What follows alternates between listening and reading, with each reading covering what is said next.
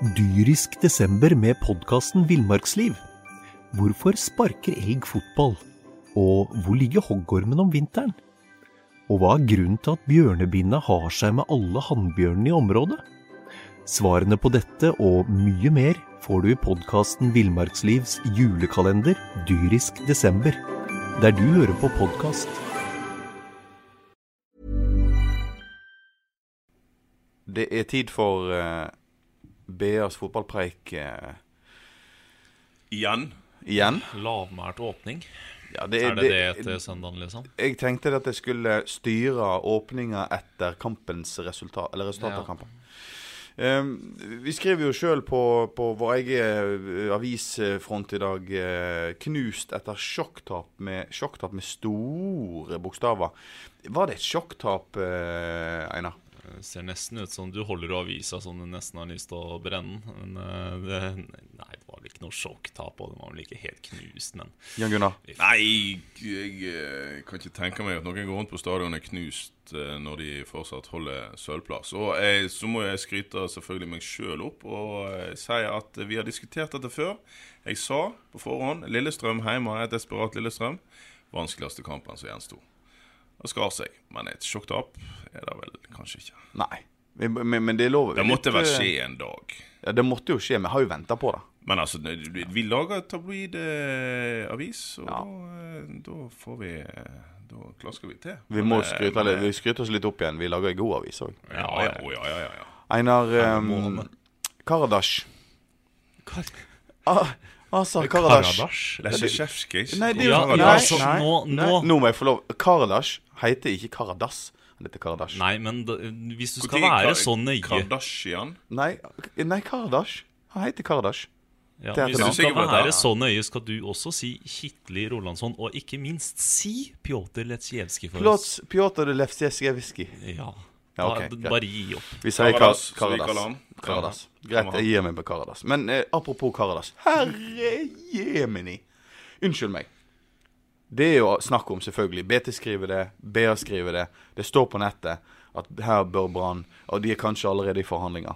Ja, de skriver vel det at de skal i møter til... Kunne ikke de bare ha latt være å gi Karadas ondt i magen og bare sagt at han skal være et år til? Nei. Eller måtte han skjerpe seg for at han skulle få en kontrakt? Nei, det handler jo om at han skulle skjerpe seg. Fotball er jo en dynamisk idrett der ting skjer fra veke til veke og måned til måned. Og det kan jo sikkert også muligens ha noe med at de har bestemt seg for at Børven ikke er en mann å satse på. Vi trenger ikke å skifte ut alt for mye før neste sesong. Nå går det fint. Og denne Karadas, som jeg liker å kalle han, har da ikke tatt seg opp, men vist nok en gang at han er nyttig i løpet av de siste par vekene. Det er lov til å ombestemme seg.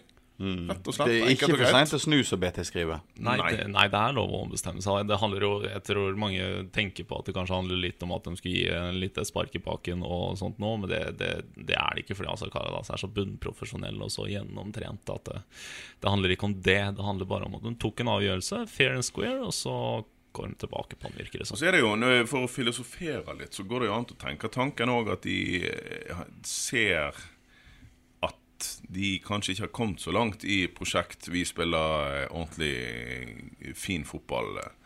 De ser kanskje at det de fortsatt holder på med er en veldig stor grad av å ha et tett forsvar og satse på litt ekstrem kvaliteter fremover, og da har de fortsatt bruk for en mann som Karadas. Altså hadde de hatt et lag som spilte feiende fin fotball og ikke skulle spille den type steinalderfotball som danskene har beskyldt nordmann for å gjøre. Altså hvis de har vært utviklet fotballag, så var det kanskje ikke så god bruk for denne Karadas. Men det er jo ikke det. De har ikke kommet lenger enn at de er bunnsolid bakover. Nei, for de er ikke så veldig spisse fremover enda. Nei, de er ikke det. Nå var de ikke heller bunnsolid bakover i går da, mot Lillestrøm. Nei, jeg har lyst til å avslutte med Karadas, fordi at jeg har jo ikke, det er jo ikke noe hemmelighet at jeg synes at Karadas kanskje er den største helten på stadion, men det var jo veldig deilig i går å se Huseklepp inn, Karadas inn, og en. De gjorde jo det 2-3 ganger i vår, i hvert fall 2 ganger. Det var helt déjà vu-stemning på det som skjedde, et innlegg på første som han styrer i lengste. har skjedd før da. De vet hva de driver med akkurat der. Apropos Huseklepp, jeg hører at han driver og forhandler med Haugesund. Noen som hadde hørt noe om det? Ja, vi har hørt om det, ja, men vi vet jo ikke så veldig mye mer enn det. Ikke noen rykte som går på stadion, Einar? Stadig rykte på stadion, men hvis vi skal igjen i alle, så da blir det varmt her. Det hadde jo vært kjekt om de hadde kunnet gjengitt noen rykter. Men han er på vei ut. Han blir ikke tilbudt noe nytt og takker ja. Nei, sånn som de snakker omkring, sånn som han snakker og sånn som Brann snakker, så er det jo noe helt annet enn hvordan de nå snakker omkring Karadas. Så det virker ikke så at det er noe fremtid for Huseklepp. Nei, han blir jo tilbudt en kontrakt. Den ville ha han med 1 år til, og det ville ikke han. Så da er det grei skuring det. Han forsvinner, han. Ja, men kan ikke vi heller håpe at han forsvinner til Sogndal framfor Haugesund?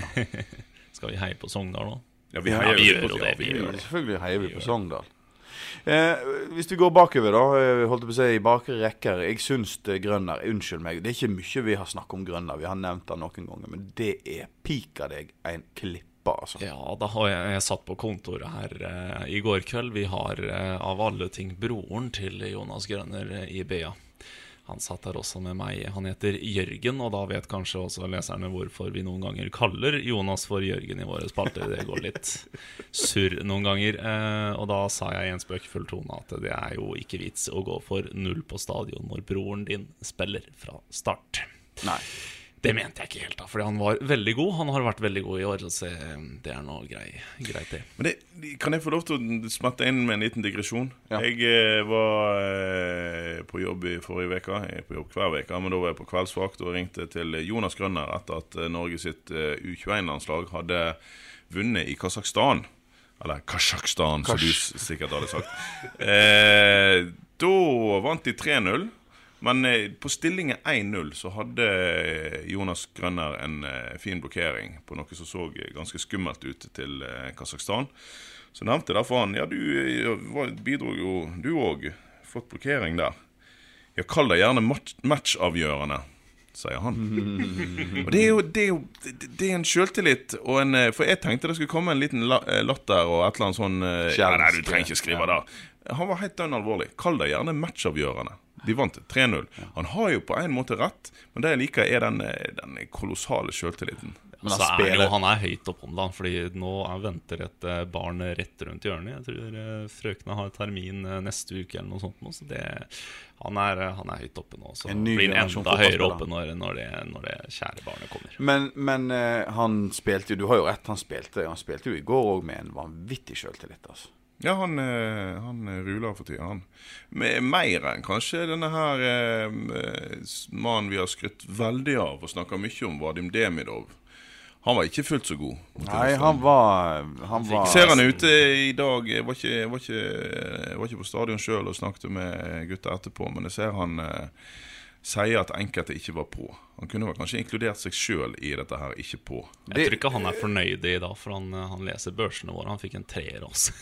Jo, men altså, det er jo samme som er litt selvkritiske opp mot egen framside i dag, så synes du jo at Demidov kanskje skulle ha tatt med seg selv i den kritikken. For var det noen som ikke var på i går, så var det faktisk Demidov. Daniel Bråten. Ja, Daniel Bråten var jo... Ja, men da skal jeg smette inn og skryte litt av meg selv igjen. Jeg har jo i flere... Nå har du snakket for mye med Jonas Grønner. Ja, nå har du snakket for mye med Jonas. Ja. Men jeg har jo flere veker sagt, altså etter at Daniel Bråten kom tilbake etter skade, så har jeg fått kritikk for å gitt han dårlige børskarakterer, og egentlig sagt at han har vært dårlig i flere veker. Og det står jeg på. Det har jo vært samstemt i. Ja, han har ikke vært den som han var når han kom, før skaden. Han har ikke, men det handler litt om rollen han har fått. Han har blitt mer plassert på kant. Han var mye på indreløperrolla i vår, og der var han mye involvert, mye en del av spillet og sånt, og der var han veldig god, og så er han ikke like god på kant akkurat nå, spør meg. Men du vil ikke sette Gilly Rolandsson gjemme seg vekk på den måten som Daniel Bråten holder på med. Det er noe med stilen han så, og så er det noe med at vet ikke, hvis du ikke blir involvert, så det er jo klart du skal kanskje muligens holde bredden, men ikke gjemme det vekk da. Nei, jeg er helt enig. Så er det kanskje, og det sier jo kanskje litt om Lars Arne Nilsen, kanskje for første gang, ja, en sjelden gang, kanskje første gang noensinne, kan kritisere Lars Arne Nilsen for laguttaket. Det er ikke ofte vi har gjort. Nei. Einar, nå er da mikken din, vær så god. Du kan kritisere laguttaket.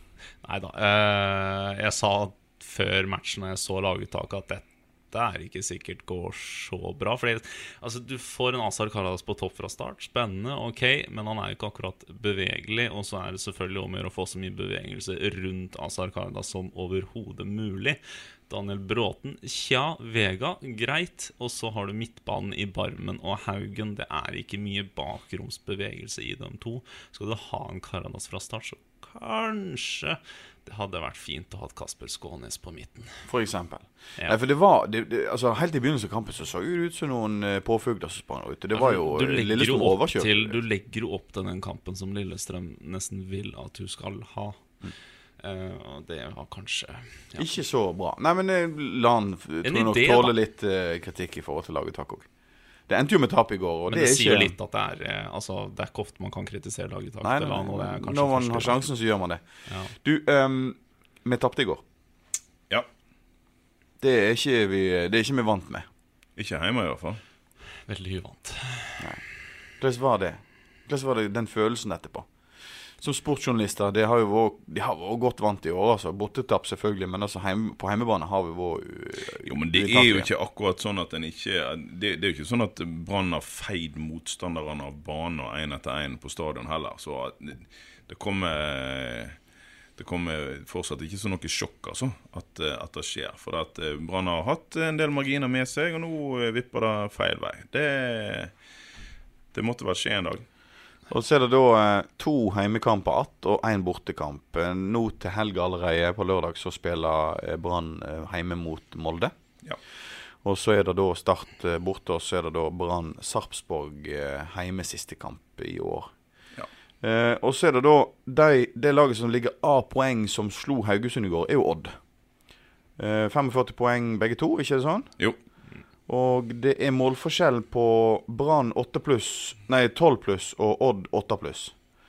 Og Odd, hvem det de har da? De har Rosenborg, de. Rosenborg, Sogndal og Tromsø. Ja, men da sølvet sikret da. Ja, altså da har jeg sagt når jeg har snakket med folk etter dette tapet her, at jeg tror det blir sølv. Ikke for at Brann vinner resten av kampene, men for at motstanderne heller ikke vinner resten av Molde hadde jo en periode hvor de begynte å klatre. Det var vel en 4 seire på rad og sånt. Ja. Nå den perioden over igjen. Og hadde de 0-0 mot Sogndal nå. Ja, sant. Skal Odd... De har hanglet litt. Odd skal opp til Trondheim. De vinner ikke der. Så kanskje. Sølv, mest sannsynlig. Medalje. Ja, garantert. Definitivt. Garantert. Og da har vi har jo all grunn til å glede oss over at når sesongen over nå, så endte det på medaljeplass. Jeg skal jo innrømme at en liten sånn intern veddemålsgreie vi hadde her før sesongen, så tipper jeg kanskje Brann på 10. Ja, men det gjorde jo de fleste. Ja, alle gjorde det. 10-12. Ja. Du, når det gjelder tippeligaen, holdt jeg på å si, det heter jo ikke det. Det heter jo... Nei, Eliteserien. Serien. Den står. Så jo det slik at Lillestrøm nå har inntatt 14. plassen og den her kvalik. Dyrisk desember med podcasten Villmarksliv. Hvorfor sparker elg fotball? Og hvor ligger hoggormen om vinteren? Og hva grunnen til at bjørnebinna har seg med alle hannbjørnene i området? Svarene på dette og mye mer får du i podcasten Villmarkslivs julekalender Dyrisk desember, der du hører på podcast. Plasseringer. Ja, de har jo gått tilbake. Arne Erlandsen jo et finurlig eksperiment. De har gått helt tilbake til startgropa. Det jo ikke et eksperiment for deres del. De har jo bare gått tilbake igjen til det som ligger i grunnfjellet. Altså, når du går inn døra på Åresen, så får du en lang passning midt i trynet. Det bare sånn det. Dørvakt, kontor. De har ikke kontordamer, de har sånne Frode Kippe-kloninger. Så, altså, det dette her som Lillestrøm. Jeg skal ikke si det fascinerende, men sånn det. Allerede nedrykksklare Start vant i går. Ja. Start. Jeg husker jeg twitret for et par uker tilbake. Så hadde jeg en sånn tabell. La jeg opp liksom resultatene på en sånn nettside. Så hadde jeg sånn, dette her blir sluttresultatet på tabellen. Så hadde jeg et eller annet sted der tatt med en seier til Start. Og så fikk jeg kritikk av Twitteratet for Start vinner ikke en kamp til. Og så gjorde de det. Ja, det er jo helt utrolig. De har jo en eller annen ponytail på topp der. Det Salvesen han heter? Han har jo skåret en del mål. Kjartan? Nei. Men problemet til Start er jo selvfølgelig at de som da viser tendenser til å kunne spille fotball, de blir jo da solgt nå etter sesongen. Det trist. Nå er ikke jeg gift, men jeg kaller de svigers, og svigerfar sitter på Sørlandet og river seg i håret over Start. Det er ikke gøy lenger. De kvitter seg med alt som er gode spillere, for at de så. Jeg vet ikke om det denne stadion så de har et fint stadion. De har et fint stadion som koster de alt for mye. Det kan virke så enkelt. Robert Hauge, assistenttrener i Brann, hyggelig kar, sa jo akkurat det samme. Jeg fleiper litt med Start, men han også var på den triste siden. Han sa, vi hadde et kjempelag for 3 år siden. Hele laget er nå vekke. Det er kun en høyreback som fikk et velfortjent rødt kort i går. Eller i hvert fall en back, han er vel høyreback. Igjen av det som de stilte med for 3 sesonger siden. Vi reiser hjem igjen, og Åsane-tap. Einar. Ja, jeg fikk jo ikke sett kampen, men vi hadde kollega Sindre Vik oppe i Levanger. Han kategoriserte det bare som en sånn der tam, nitrist affære. Åsane skapte vel ikke en eneste sjanse oppe i Trøndelag. Nei, det er litt sånn sentralt hva som har skjedd med de spillerne som var på en måte profilen i Joakim Soltvetten for eksempel. Skal vi tørre å stille spørsmålstegn eller stille spørsmål, så det heter da, ved min kompis Kjetil Knudsen? Er det så enkelt? Begynner de å bli lei av maset hans? Er det på trenersiden det ligger? Nei, hvem vet? Men har han et så bra lag da? Ja, om det er så veldig. Nei, sant? Laget er kanskje ikke så veldig bra, men de har nå jaggu meg gjort fine ting i vår, og så har det mer eller mindre kollapset i høst. Det er jo et eller annet. Men det er jo 4 lag som rykker ned, og nå er det da Ulsa. Nei, de rykker ikke ned. De rykker ikke ned i år, altså. Nei, de er ikke da. Og da har du faktisk gjort en god jobb hvis du ikke. Nå når du har fisket frem denne tabellen, ikke det da du har drevet med her? Ja, det er det. Skal vi se. Men det de har gjort i det siste, de har jo ikke vunnet mer enn en av de. Nå skal vi se her. Nå må jeg til å telle. Nei, drit, jeg finner det ikke, men det jagger jo ikke mange kamper de har vunnet de siste månedene, så noe har jo skjedd. Selvfølgelig, og de har sånne tunge perioder, og det har de egentlig ikke råd til i første divisjon. De slapp unna med skrekken i fjor, og nå gjør de det igjen, fordi de har hatt sånne et eventyrlig flyt noen ganger. Men det kanskje Kjetil Knudsen ikke er helt der han skal være lenger, men han har gjort en god jobb totalt sett. Ja, men han er en krevende fyr som krever ting, sånn som jeg kjenner han på sin måte. Og hvis det blir for mange som ikke er enig i hans måte, så kan det bli litt slitasje rundt Kjetil. De finner på mye taktiske krumspring da. Nå er 3-5-2 som gjelder. Bort mot Levanger så var det også det, med 3 veldig spennende midtstoppere da, i Austevoll, Vålensten og brannutlånte Pallesen Knudsen. Det er mye ungt. Det kan også forklare litt, ikke sant? Så du har sånne variabler der som er litt. Jeg tror det at det er på grunn av at de kvitter seg, eller han forsvant, han her hockeysveis med balle opp. Og han har jo gått rett fra en god Åsane-vår rett inn i Fyllingsdalen, og der har han bitt på miraklet som han hadde i fjor. Nå skal han redde Fyllingsdalen. Ja, han gjør det. Klart og hvorfor i alle herrens dager kvitte? Altså, hvorfor skifter han klubb? Han fikk ikke spille. Ja, men altså, det må jo forstå det at når du har en sånn kar som det der. Du får ikke vist frem shorts når du sitter på benken. Nei, det er sant. Bare på oppvarmingen, liksom. Men her er det noen som bør ta litt selvkritikk. Ja. Altså, de burde brukt den. Vi skal ikke snakke om fyllingen helt enda, for at den fyllingenredningsoperasjonen som faktisk vi opplever nå, for de var nesten fortapt. Fyllingsdalen, jeg sier fyllingen av gammel vane. Men Nest Sotra blir fortsatt å finne i andre divisjon neste år. Ja. Det var dumt. De skal få det litt men Florø ble for god. Florø er en fascinerende greie, altså.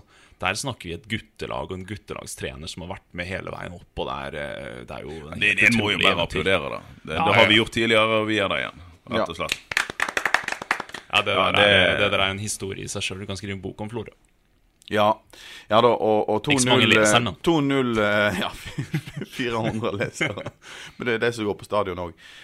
2-0 mot altså Florø neste I helga, og dermed så var på en måte opprykket klart for Florø. Men det er jo trist da når Nest har vært så god som det var, og klart å holde seg så høyt oppe som de har gjort. Ja, men Nest var et fascinerende, artig eventyr av striler, som på et eller annet tidspunkt ble et eventyr av dansker og svensker, og veldig stor utskiftning av spillere, og en gjeng som da holder I tømmerne. Og jeg jo ikke sikker på om det den gjengen på styrerommet. Det virker mer som at det et par sentrale spillere pluss et par trenere uten trenerkurs som styrer kjapper der ute, og det helt greit da.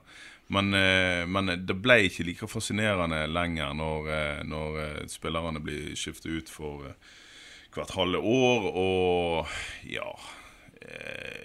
det ikke det der kontinuitet, kan du kalle det. Nei, det har liksom blitt Nei, altså nå stod vi akkurat her og applauderte Florø for sin kontinuitet og måten de har jobbet over mange år. Nest jobber seg opp over mange år, men så, jeg vet ikke, de mistet litt hodet på et eller annet tidspunkt der. Da mistet det litt grann av charmen for meg. Jeg må innrømme det. De har blitt drevet som en sånn Obos-lag I krise I 2-3 år nå, og da... Ja, da går det som det gjør med Obos-lag I krise. Se på Hønefoss og HamKam og så videre. Langt mer meritterte og tradisjonsrike klubber I toppfotball enn I hvert fall HamKam enn Nestgutta, så jeg tror nok da fallet der kan bli djupt. Altså. De har ikke, jeg kan ikke se hvem det som har så mye oljepenger at de skulle ødsle de utover Nest-Sotra nå. Altså. Ja, for hva tror du, Einar, nå skjer med Nest-Sotra? De mister jo en god del spillere, men samtidig så har de jo vært så suverene I år da, med unntak av Flora. Altså Nest-Sotra hadde jo vært klare for opprykk for lengst, hadde de spilt inn hvilken som helst annen avdeling. Nei, det hadde de ikke, for I alle andre avdelinger har det også vært sånne suverene lag som Arendal og Elverum og så videre. Men ja, de har jo egentlig hatt, egentlig så har de en kjempesesong. Vær så snill, greia litt mer uenige. Avdeling 3 andre divisjon har hatt 2 sånne suverene lag, de andre avdelingene har hatt 1 suverent lag. Det riktig. Men neste år, hvis da det ikke går veien for Bryne for eksempel, som nå ligger da 3 poeng unna du skulle dra inn Bryne, plass. Ja, jeg må dra inn Bryne, for at Bryne har jo da også klart å snu dette her. Foreløpig I hvert fall ser det ganske greit ut. Men hvis Bryne havner I samme avdeling som neste år... Du vet jo ikke hva Bryne stiller med neste år da. Ja, men Bryne litt mer innrøkt klubb enn Nest-Sotra. Ja, men Bryne har jo lagt og vippet på kanten og stup I åresvis, så hvis de nå rykker ned, så kan det jo hende at de må nok en gang barbere til bein og gjøre som HamKam, stiller med omtrent rent juniorlag. Det penger som rår helt ned I andre divisjon, og nå skal det legges om til 2 andre divisjonsavdelinger. Det blir ikke kjære mor der heller neste år. Og ikke glem at Bryne midt I et region som oljesmurt og ikke lenger så veldig oljesmurt, så her snakker penger som forsvinner. Ja, og der vi også på Nest-Sotra-kjøret med oljepenger og sånt. Om de ikke har direkte oljepenger, så det jo der pengene har lagt ut I Ågotnes omkring oljebransjen. Og den jo ikke det mest fantastiske for tiden. Du, vi flytter oss avslutningsvis rett over til England, og så spør jeg deg, hva tenker du om Steven Bruce som ny Villa-manager? Eller Steve Bruce. Eller Steve Bruce, unnskyld. Ja. Nei, ingenting kan bli verre, så en mann som har tatt så har tatt Birmingham. Han har I hvert fall tatt 4 klubber til opprykk, eller om han har tatt 4 klubber, han har I hvert fall rykt opp 4 ganger fra Championship. Det kanskje det vi trenger, for at vi hadde jo, altså jeg Villa-supporter, de rigget seg for opprykk, kjøpte 29, 30, 32 år gamle arbeidshester og skulle rykke rett opp, og så ansatte de en italiensk silkesjal. Det var en vandrende katastrofe. Det var helt talentløst, så det kan kun bli bedre. Det var jo lokaloppgjør I helga. Ja. Jeg Wolfsmann, det endte 1-1 på Villa Park mellom Villa og Wolves. Fullstendig katastrofe for Wolves som skulle slå dette her bunnlaget, og rundspilte Asen Villa altså I 2 ganger 45 minutter. Altså. Ja, I hvert fall 1 ganger 45 etter pause, så... Det var bare male over, ikke sant? Altså. Kom aldri skåring av det. Hva tenker de om, I kveld jo det Liverpool mot Manchester United. Hva tror du at det resultatet vil stå etter 90 minutter? Det driter jeg i, for at jeg oppvokst på begynnelsen av 80-tallet. Når jeg var en liten gutt, og skulle alle være Kevin Keegan. Bortsett fra jeg som rotet meg inn i Aston Villa. Stakkar. Og så kom denne her lange, vonde perioden der United regjerte og skåret. Altså, dommerne lot kampen gå til United skårte. I 21 minutter. De gjorde jo da. Det ikke konspirasjonsteori. Nei, det ikke konspirasjonsteori engang. Det jo, du kan se for deg Alex Ferguson som en sånn slags mafiaboss. Mest sannsynlig så har han den som har lært opp Sam Allardyce jo mest sannsynlig Alex Ferguson. De jo like beinharde drittsekker begge to. Altså Liverpool United, det jo pest og kolera. Det jo bare tull. Einar, nå må jeg få stoppe kjeften. Jeg tror vi mister alle unge lyttere på den podcasten her nå. Ja, jeg tror det. Nå det bare dødt. Men kan ikke du hanke det inn igjen? Hva tror du? Nei, de Barcelona, det må vi bare slutte med. Spansk fotball, det kan ikke vi ha noe av, altså. Det skal vi heller ikke diskutere i denne podden her. Men hva tenker du blir resultatet i kveld? Skjønner Jan Gunnar, det shit, det ikke så nøye, altså. Jeg kan sitte og se på kampen, men det jeg får ikke gehør her, altså. Det noe med den ligaen der når det altså, ikke egentlig så burde en burde jo begynne å like Liverpool. Spiller gegenpress til Klopp, sant, og hive ting fremover og vinne 4-3 og sånt. Det gøy da, men jeg klarer ikke å legge av meg denne her skinnhelligheten til disse jævla Liverpool-supporterne som altså, snakk om en flyulykke som skjedde. Nei, det var United-supporterne da. Ja, men snakk om tribuneelykke som skjedde lenge før de var født. Og nå kommer vi til å miste all urettferdighet som har skjedd opp gjennom tiden liksom alle andre sin feil. Og Gud, og det så synd i oss. Ja. Men nå oppsummerte du egentlig hvordan det å være Brann-supporter også, da. Det jo fryktelig synd i alle Brann-supporterne. Jeg avslutter dette her rabalderet her med å tippe for min gode svigerfar Roald, som United-supporter, 1-2 til United.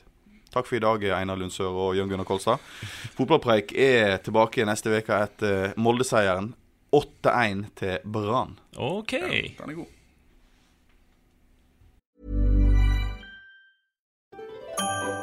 Dyrisk desember med podcasten Villmarksliv. Hvorfor sparker elg fotball? Og hvor ligger hoggormen om vinteren? Og hva grunnen til at bjørnebinna har seg med alle hannbjørnene i området? Svarene på dette og mye mer får du i podcasten Villmarkslivs julekalender Dyrisk desember, der du hører på podcast.